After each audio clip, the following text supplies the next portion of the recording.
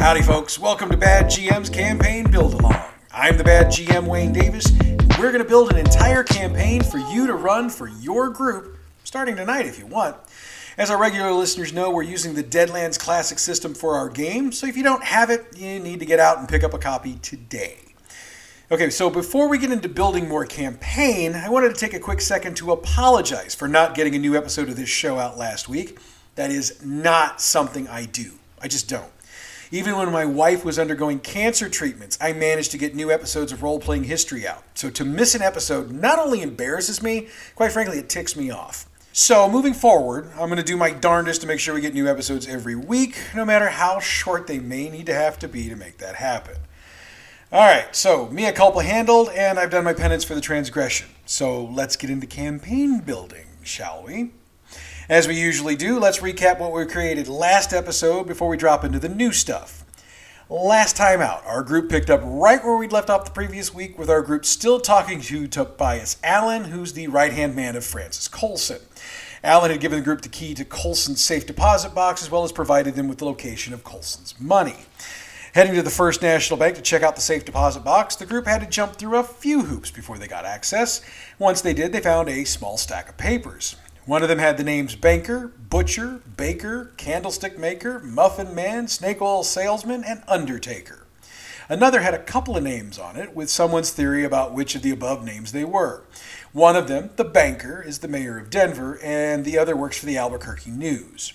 Another sheet has what the group believes are the musings of Francis Coulson.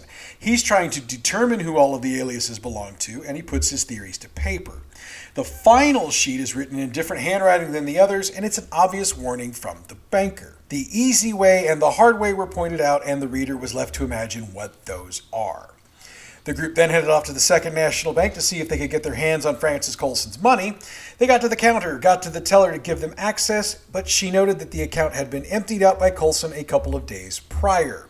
She also noted that Coulson said something about Montana being beautiful this time of year. The group quickly exited the bank, and as they were trying to decide what to do next, they were approached by a child who had a note for them.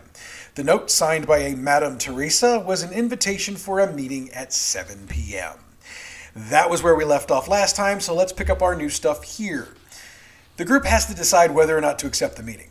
After all, they don't know anyone named Madame Teresa, and you can have them make knowledge checks if they want. Doesn't matter how they roll, they don't know this Teresa. If the rolls are good, and I'm thinking 9 or better, you can mess with them by pointing out that they know a madam named Teresa, but not someone by that handle in Denver. If your group is anything like mine, they're going to probably walk around for a bit and try to figure out between them if they know who she is. After that, they're probably going to want to, at the very least, go check out the address provided on the letter to get the lay of the land. Heading to that address, they find it's in the higher class district of the city. They also find out that it's a cafe, a literal coffee and tea finger sandwich offering high class cafe. If they choose to take the time to check it out thoroughly, it is exactly what it appears to be. There's about a half a dozen tables inside the cafe and another 4 or 5 on the boardwalk-style sidewalk outside. As they're looking around, there are some high-class looking folks sitting at a few of the tables, sipping their tea or coffee, and having benign, boring conversations. There are a few waitstaff on hand, but none of them are aware of a Madame Teresa. Oh, and if the group wants names, I'll leave that to you. We've been doing enough names at this point, you know what you need. So since they can't get more info on Madame Teresa from the cafe, they might want to ask around a bit. At this point, I'm going to leave that completely up to you. The only restriction I'd put on this is to make sure they stay in the wealthy district. Otherwise, have them go wherever they'd like to. Apothecary, cigar seller, tailor, butcher, etc. Again, use whatever names you'd like. I would point out, though, that during this period of time, pretty much all of the places they would go would have just men working there. But if you want to shake it up and have women working there, you do you go there. The sum of their research is that they get no information about Madame Teresa. By this point, even you have to be wondering why we're doing it this way. For me, it's because I want to have her be a surprise to the group. They've never actually seen her, but as we'll see in a moment, they have heard of her. And I want the group to be back on their heels a bit. Most players and groups get a little anxious when they can't plan for all the possibilities, so putting them into a position where they don't have all the information they want keeps them on their heels a bit. I'm not doing it to lord over them. I'm doing it to force them to think on their feet in the moment. Now, for a bit of inside baseball on this, you know who Madame Teresa is, at least if you listened to the episode 2 weeks ago. Madame Teresa is the widow.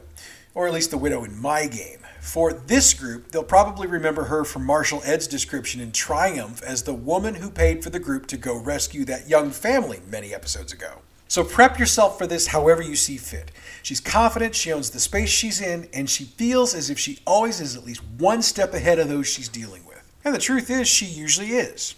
As it's midday when the group gets the note, they'll have several hours before their meeting. Let them do whatever they feel they need to do before the meeting, but remind them again they're not going to want to go obviously armed. After all, they're meeting in a very public place, and pulling weapons here will most assuredly bring the law down on them quickly. If they want to start looking into leads on the mayor, they can do so. We'll get into that in a minute or two. So let's fast forward to meeting time.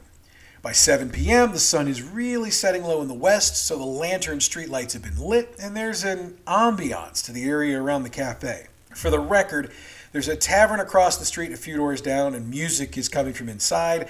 There's also a couple of restaurants in the immediate vicinity, and the smells of really good food are pouring out. As they approach the cafe, they note that there's only one table outside the cafe with anyone sitting at it, and it's a very attractive blonde who locks eyes on the group as soon as they get within range. Anyone paying any sort of attention to what's going on around them will note that there are enough empty seats at her table to accommodate the entire group. That wasn't the case earlier. Before they can take any other action, she'll call out to the group member she sent the note to. If and when that person acknowledges her, she will introduce herself. She'll say something like, "I'm Madame Teresa. Please, join me." In playing Teresa, think classic Southern belle with a healthy mix of New York street smart. In other words, the calloused and rough hand inside the velvet glove. She waits for the group to order their coffee or tea. Those are the beverages offered. Maybe a sarsaparilla if you're so inclined, but no booze. She also orders a plate of finger sandwiches and pays for everything, including a healthy tip. Once the beverages and sandwiches arrive, she gets into the conversation. She will start by thanking the group for rescuing the family, if they indeed did that. She will admit that she's not anyone's mother, nor were all of her intentions in hiring them sincere. She'll get into details. She's been associated with a lot of unsavory people over the years, and she admits she's done a few things she's not proud of. However, she spent the last 15 years trying to make up for her past, and she's dedicated herself to working against as many different men and organizations as she can. Her present target is Francis Coulson and the Coulson Corporation. She can provide them with some deeper information than what the group already had. Francis Coulson was, for the longest time, nothing more than a semi-educated thug. While he could handle a stagecoach robbery or an occasional bank robbery, he couldn't keep a gang together or organize anything like his organization is at this point, or was, anyway. She does note that Coulson comes from money. His parents were big in some chemical company or something on the East Coast, and Francis took as much money as they let him have and split for the West as soon as he could. She ran into him about 2 years ago, and by that point he'd assembled a group of men that made the Coulson Corporation a group to be feared. She knew from the moment she met him she's going to have to figure out a way to eliminate him. However, no matter how invaluable she made herself to him, Coulson would never let himself be alone with her. And since he has a habit of not sleeping in the same place 2 nights in a row, she wasn't able to reach him at night. So she made it a point to gather information about him, his enemies, and the associates he trusts the most. The group is already aware of the associates because they've run into him. His enemies are pretty much every law enforcement officer in Kansas, Colorado, and New Mexico. The one thing she hasn't been able to figure out is how he managed to put together a group as sophisticated as he has. She notes that he's got the organizational skills of a toddler, so she wonders how he'd be capable. This is where the group can come in, if they realize this and can take advantage of it. If they mention anything about the board, she'll get kind of a scared, cold shiver. She'll lay out what she knows about the board. She knows that the board is comprised of rich politicians and businessmen from different parts of the U.S., CS, and disputed territories. Now, the group already knows that they each have a code name that they use when communicating with each other, and adds that no one member of the board knows the real names of all the others. In fact, most board members only know the names of one other member, and that's done for the security of the entire board. She happens to know 2. The banker is Jonathan O'Toole, who's the mayor of Denver. The Muffin Man is Ezekiel Monroe, who is one of the largest landowners in Arkansas and does a lot of business in Little Rock. Again, if they want to share what they know, Teresa will give her thanks for the information, noting that the board is tough to nail down. She acknowledges, though, that if someone really wanted to clean up the country, the board would go a long way towards doing that thing.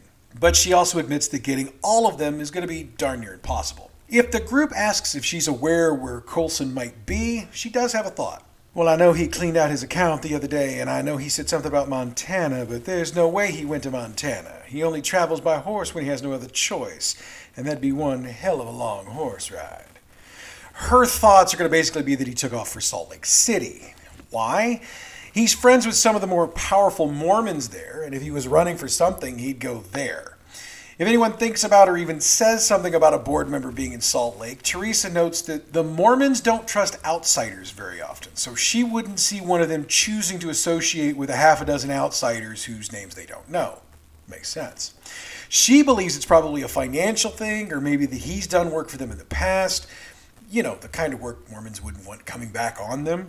If they ask about the mayor, she'll note that she's been tracking the mayor for quite some time. In fact, she notes that the mayor is why she came to Denver in the first place. Her hope was that she could get another board member name from him and, of course, kill him in the process. She admits that she kills the men she tracks down, and she does so because men like these either have the money and power to avoid punishment, or they're just so wicked and evil that arrest and hanging means nothing to them. She makes it clear that if the group intends to take out board members, they'd better be ready to kill them. However, she also suggests that if the board is interested in taking out Coulson, they could try to cozy up to the mayor and see if he'd be willing to use them to take Coulson out. That would give him an in to potentially get to one, if not all, of the board members at some point in time. And that's pretty much it for the information they can get from Teresa. She will admit, if they ask, that she's sharing the information because she knows what it's like to have the things you care about taken away from you by somebody like Frances Coulson. She'll also say that she'll keep finding information she can pass along to them, and she knows that they can send messages back to her by leaving them here at the cafe under the name Alice. At that point, they can converse for as long as they want, or as long as you feel like role-playing it out. Should the group decide they want to try and get close to the mayor to get to Coulson, Teresa will offer to see what she can do and agrees to send them a message as soon as she has it worked out. She gets their hotel and tells them that that's where she'll send that message. Once that's done, everybody goes their separate ways, and since they were there for about an hour or two, it's now fully dark. Let the group do what they want to at this point and award them 2 white chips. One for the bank thing before, because I forgot to tell you to do that, and one for this conversation. And at this point, the group needs to decide for certain what they want to do. Do they want to try to get close to the mayor, either to kill him or help getting to Coulson? Do they want to head to Albuquerque to go after the butcher? Do they want to head for Little Rock and the Muffin Man? Or do they decide to bypass everybody and just head for Salt Lake City? These are all legitimate options. And between this week and next week, I think we can cover them all. After all, your group will probably go after all of these before it's all said and done. Or at least that's what they're supposed to do, because believe it or not, kids, the board are our big, bad, evil guys for this campaign. Now that doesn't mean we're close to ending. I mean, how many code names do we have there? And do you think Frances Coulson's the only person they're using as a middleman? Of course not. We've got plenty of campaign left. But with that said, let's continue building. Let's just assume they're going to stay in Denver and get to the mayor. We'll create this both ways, so regardless of which choice they make, we've got something ready. The smart money would be to not just wait around for Teresa to send them information. While it would be smart to get that information before acting, they could and should do some of their own work. Insofar as finding his house, that's not going to be very hard.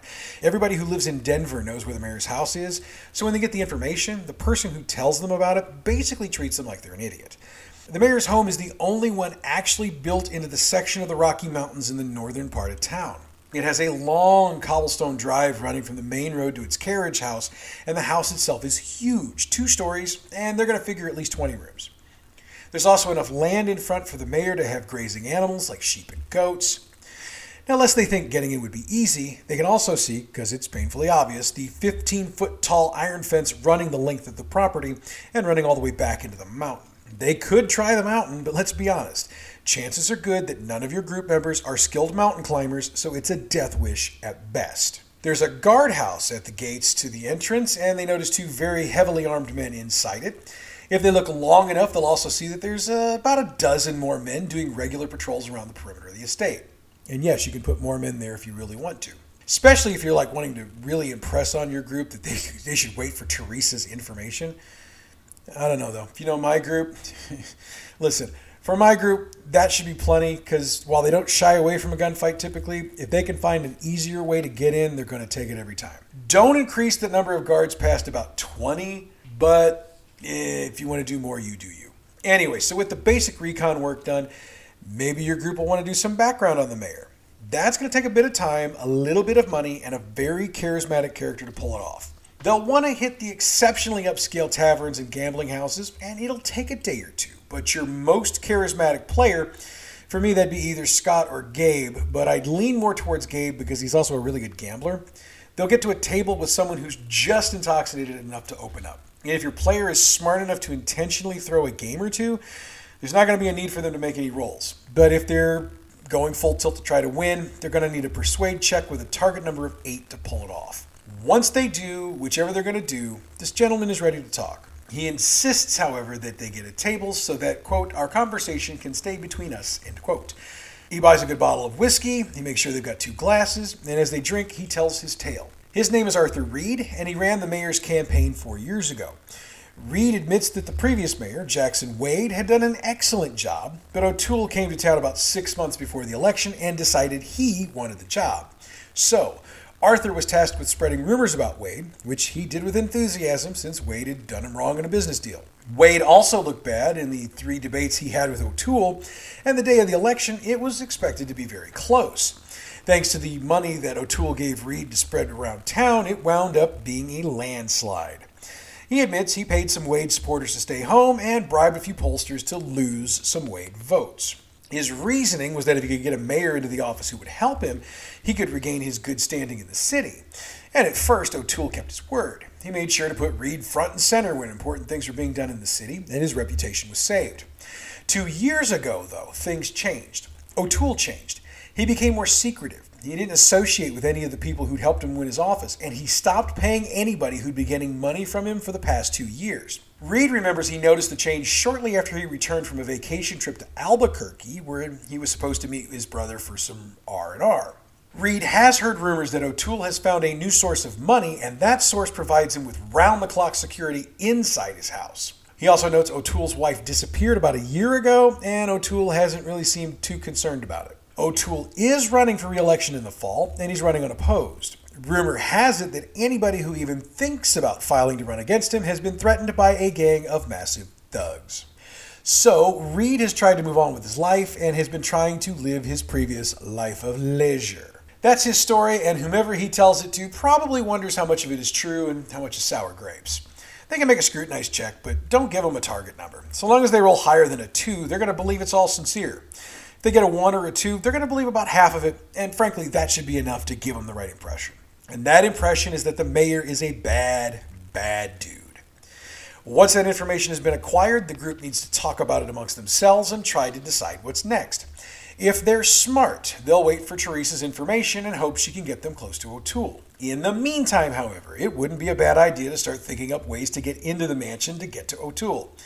And if they decide they don't want to wait, let them deploy their plan. Now, I don't know what your group is going to come up with. My group will probably wait for Teresa's information because they love to have as much information as they can get before they take any actions. But if your group wants to try to storm the proverbial castle, let them try it. For the guards, use the soldier template. That makes sense because all of these guards would be ex-military. Now, the players will want to be sneaky since any gunfire outside will bring another dozen or so guard types into the mix. So we're looking at sneak checks with a target of 8 on the outside of the fence and 9 once they're inside the fence. If they decide to climb the fence, use a climbing check with a target of 6. If, by chance, they come across guards they can't sneak past, they can try to bluff their way past. Bluff, tale-telling, overall, or persuasion will work, but the target should be at least a 10. And if they need to make one of those rolls and fail, they'll be taken back outside the fence and arrested for trespassing. They'll be held overnight, they'll be fined $20 apiece. But should they manage to cross a quarter of a mile of land and get to the house without being seen, they should be able to find a window to get in through. Despite all the firepower on the outside of the house, the windows are standing wide open. After all, it's warm in Denver this time of year, and we're at the time before electric fans and air conditioning, so open windows are the only thing to do. No climb checks required to get inside, but once they get in, they'll need to get back to those sneak checks. This time, the target's a 9 regardless.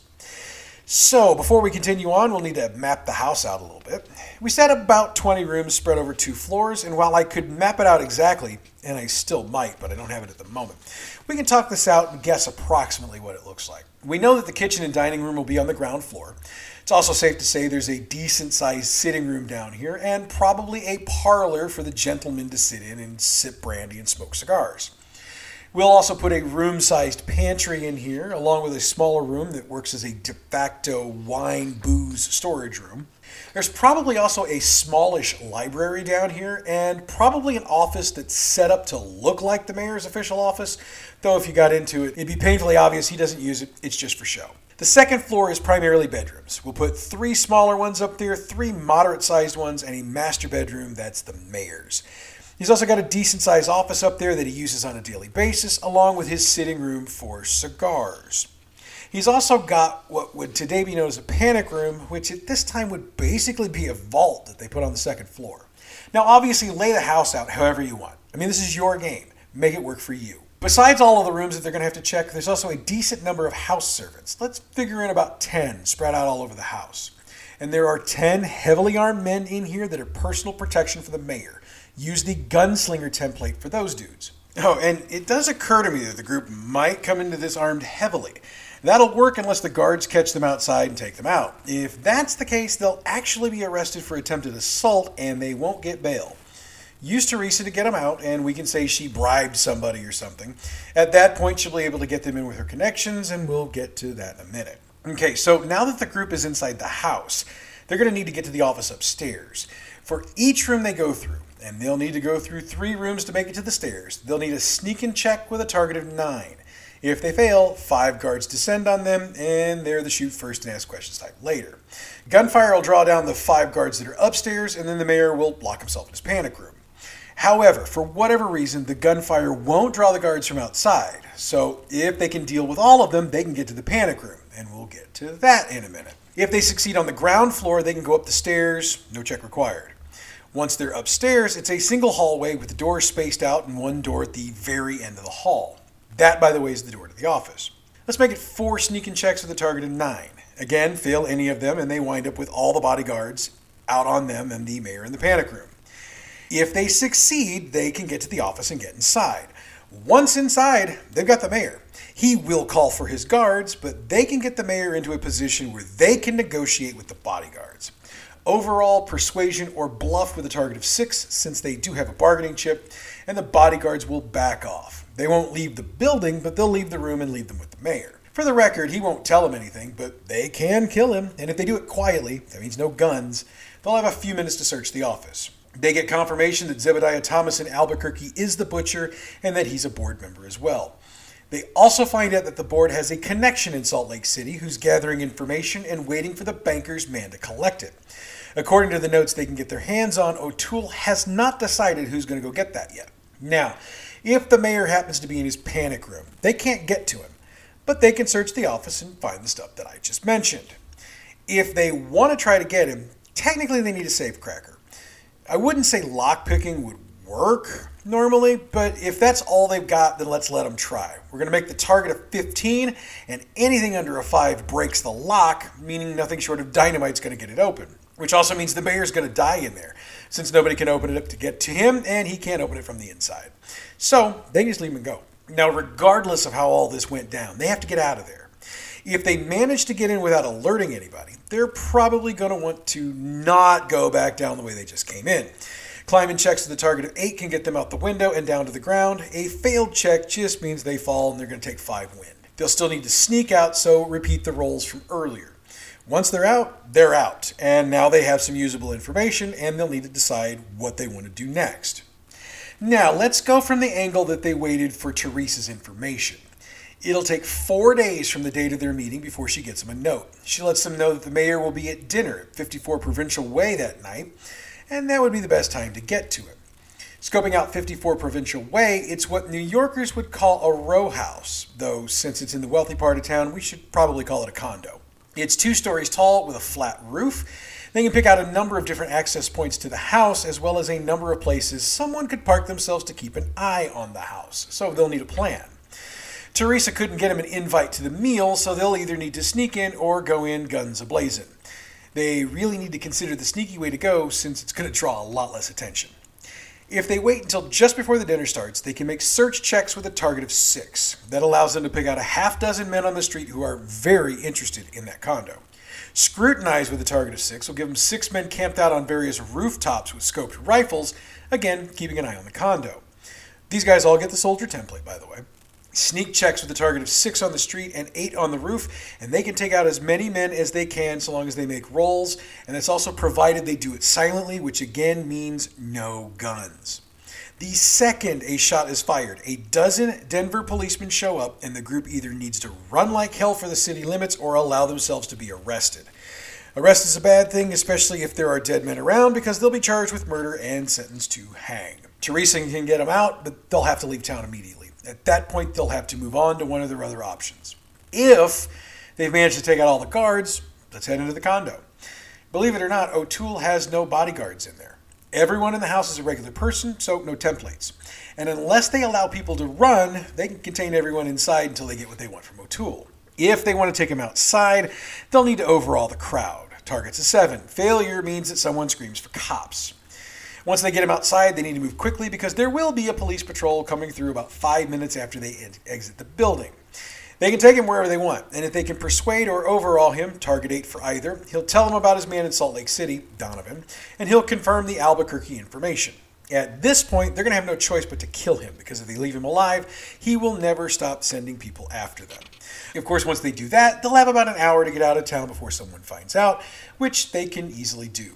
From there, they'll have to decide where they're going next. Okay, so if the group wants to go with the idea of cozying up to O'Toole and trying to work with him, Teresa's message would be a bit different. She'll tell him she's managed to set up a meeting with O'Toole's right-hand man, Bert Norwood, for the next morning. And if they can convince him they're legit, he can probably get O'Toole to work with them. The meeting is at the same cafe they met Teresa at, and he's easy to spot. He's a short, dumpy-looking guy with the world's worst comb-over. However, how he handles himself in a discussion, that belies his appearance. Every word he says is measured and it is backed with confidence. In other words, that voice does not match that body. They'll have to use overall persuasion, bluff, or tale-telling with a target of 7. That's going to be basically to convince them that they want to work with O'Toole, not that they know that O'Toole's a member of the board. If they succeed, they will convince Norwood that they've got the beef with Coulson and they want O'Toole's permission to go after him. Norwood wouldn't immediately admit to knowing O'Toole, but once they mention Triumph, and they should mention it, he'll agree to discuss the situation with O'Toole, and he tells them to meet him back at the cafe the following morning. At that time, he arrives with a letter from O'Toole, and here's how I wrote it up for me. Gentlemen, we seem to have a common problem. I am more than happy to provide you with my blessings to deal with it. Travel to Salt Lake City and check into the Golden Dragon Inn. Leave a message for Abe at the front desk informing him the banker sent you, and my representative will meet you in your room with more information. Should you accomplish this task for me, we might be able to do some additional business together. OT. He's not offering additional resources, but he is offering access to the information he's got through his man. That's all Norwood has, and he leaves as soon as the group agrees to head off to Salt Lake City. So, with all of this accomplished, give your players a white chip each and a red chip each if they actually stormed the compound and succeeded. And we'll wrap our campaign building here for this week. Next week, we'll figure out what Salt Lake City looks like for our heroes, and if time permits, we'll check out the Albuquerque option, and if we still have time, we may even look at Little Rock. All right, so I talk about the Bad GM Productions YouTube channel every week, and I wanted to announce that we've now got every episode of both Role-Playing History and the Campaign Build-Along on the site. That means if you want easy access to the archives of both shows, you need to head over to YouTube and check out our page. Also, I dropped a YouTube exclusive on there earlier this week where I talked a little bit about Adventures in ADHD, which is an adventure for Dungeons & Dragons produced by our friends at Awfully Queer Heroes. You should check it out because I think this is an excellent piece of work. I liked it so much, I think we're going to do a special episode of the Campaign Build-Along to take a deeper look at it. I mentioned Role-Playing History a moment ago, and we've got a new episode up now. This week we're deep diving Dungeons & Dragons 3rd edition, and I spent a lot of time talking about the changes to the game from 2nd edition to 3rd edition. Role-Playing History is available wherever you get your podcasts. If you follow us on social media, and if you don't, you should, because I'm on there almost every day. Anyway, you might have noticed we've got a new logo for Bad GM Productions. We're looking at doing some merchandise with the logo on it. So if you think that's something you might be interested in, hit us up. Let us know what kind of stuff might interest you. After all, I don't want to produce a bunch of crap nobody will buy. The music we use on this show comes from Pixabay.com. Check them out for royalty-free, license-free music for your next project. Bad GM's Campaign Build-Along is a production of Bad GM Productions. Follow us at Facebook, facebook.com/Bad GM Productions, Twitter @BadGMP, YouTube Bad GM Productions, Twitch Bad GM, and our email address is badgmproductions@gmail.com. Next week, we build on, looking at the Salt Lake City and Albuquerque options for our players. Until then, I'm the Bad GM Wayne Davis, and may all your hits be crits.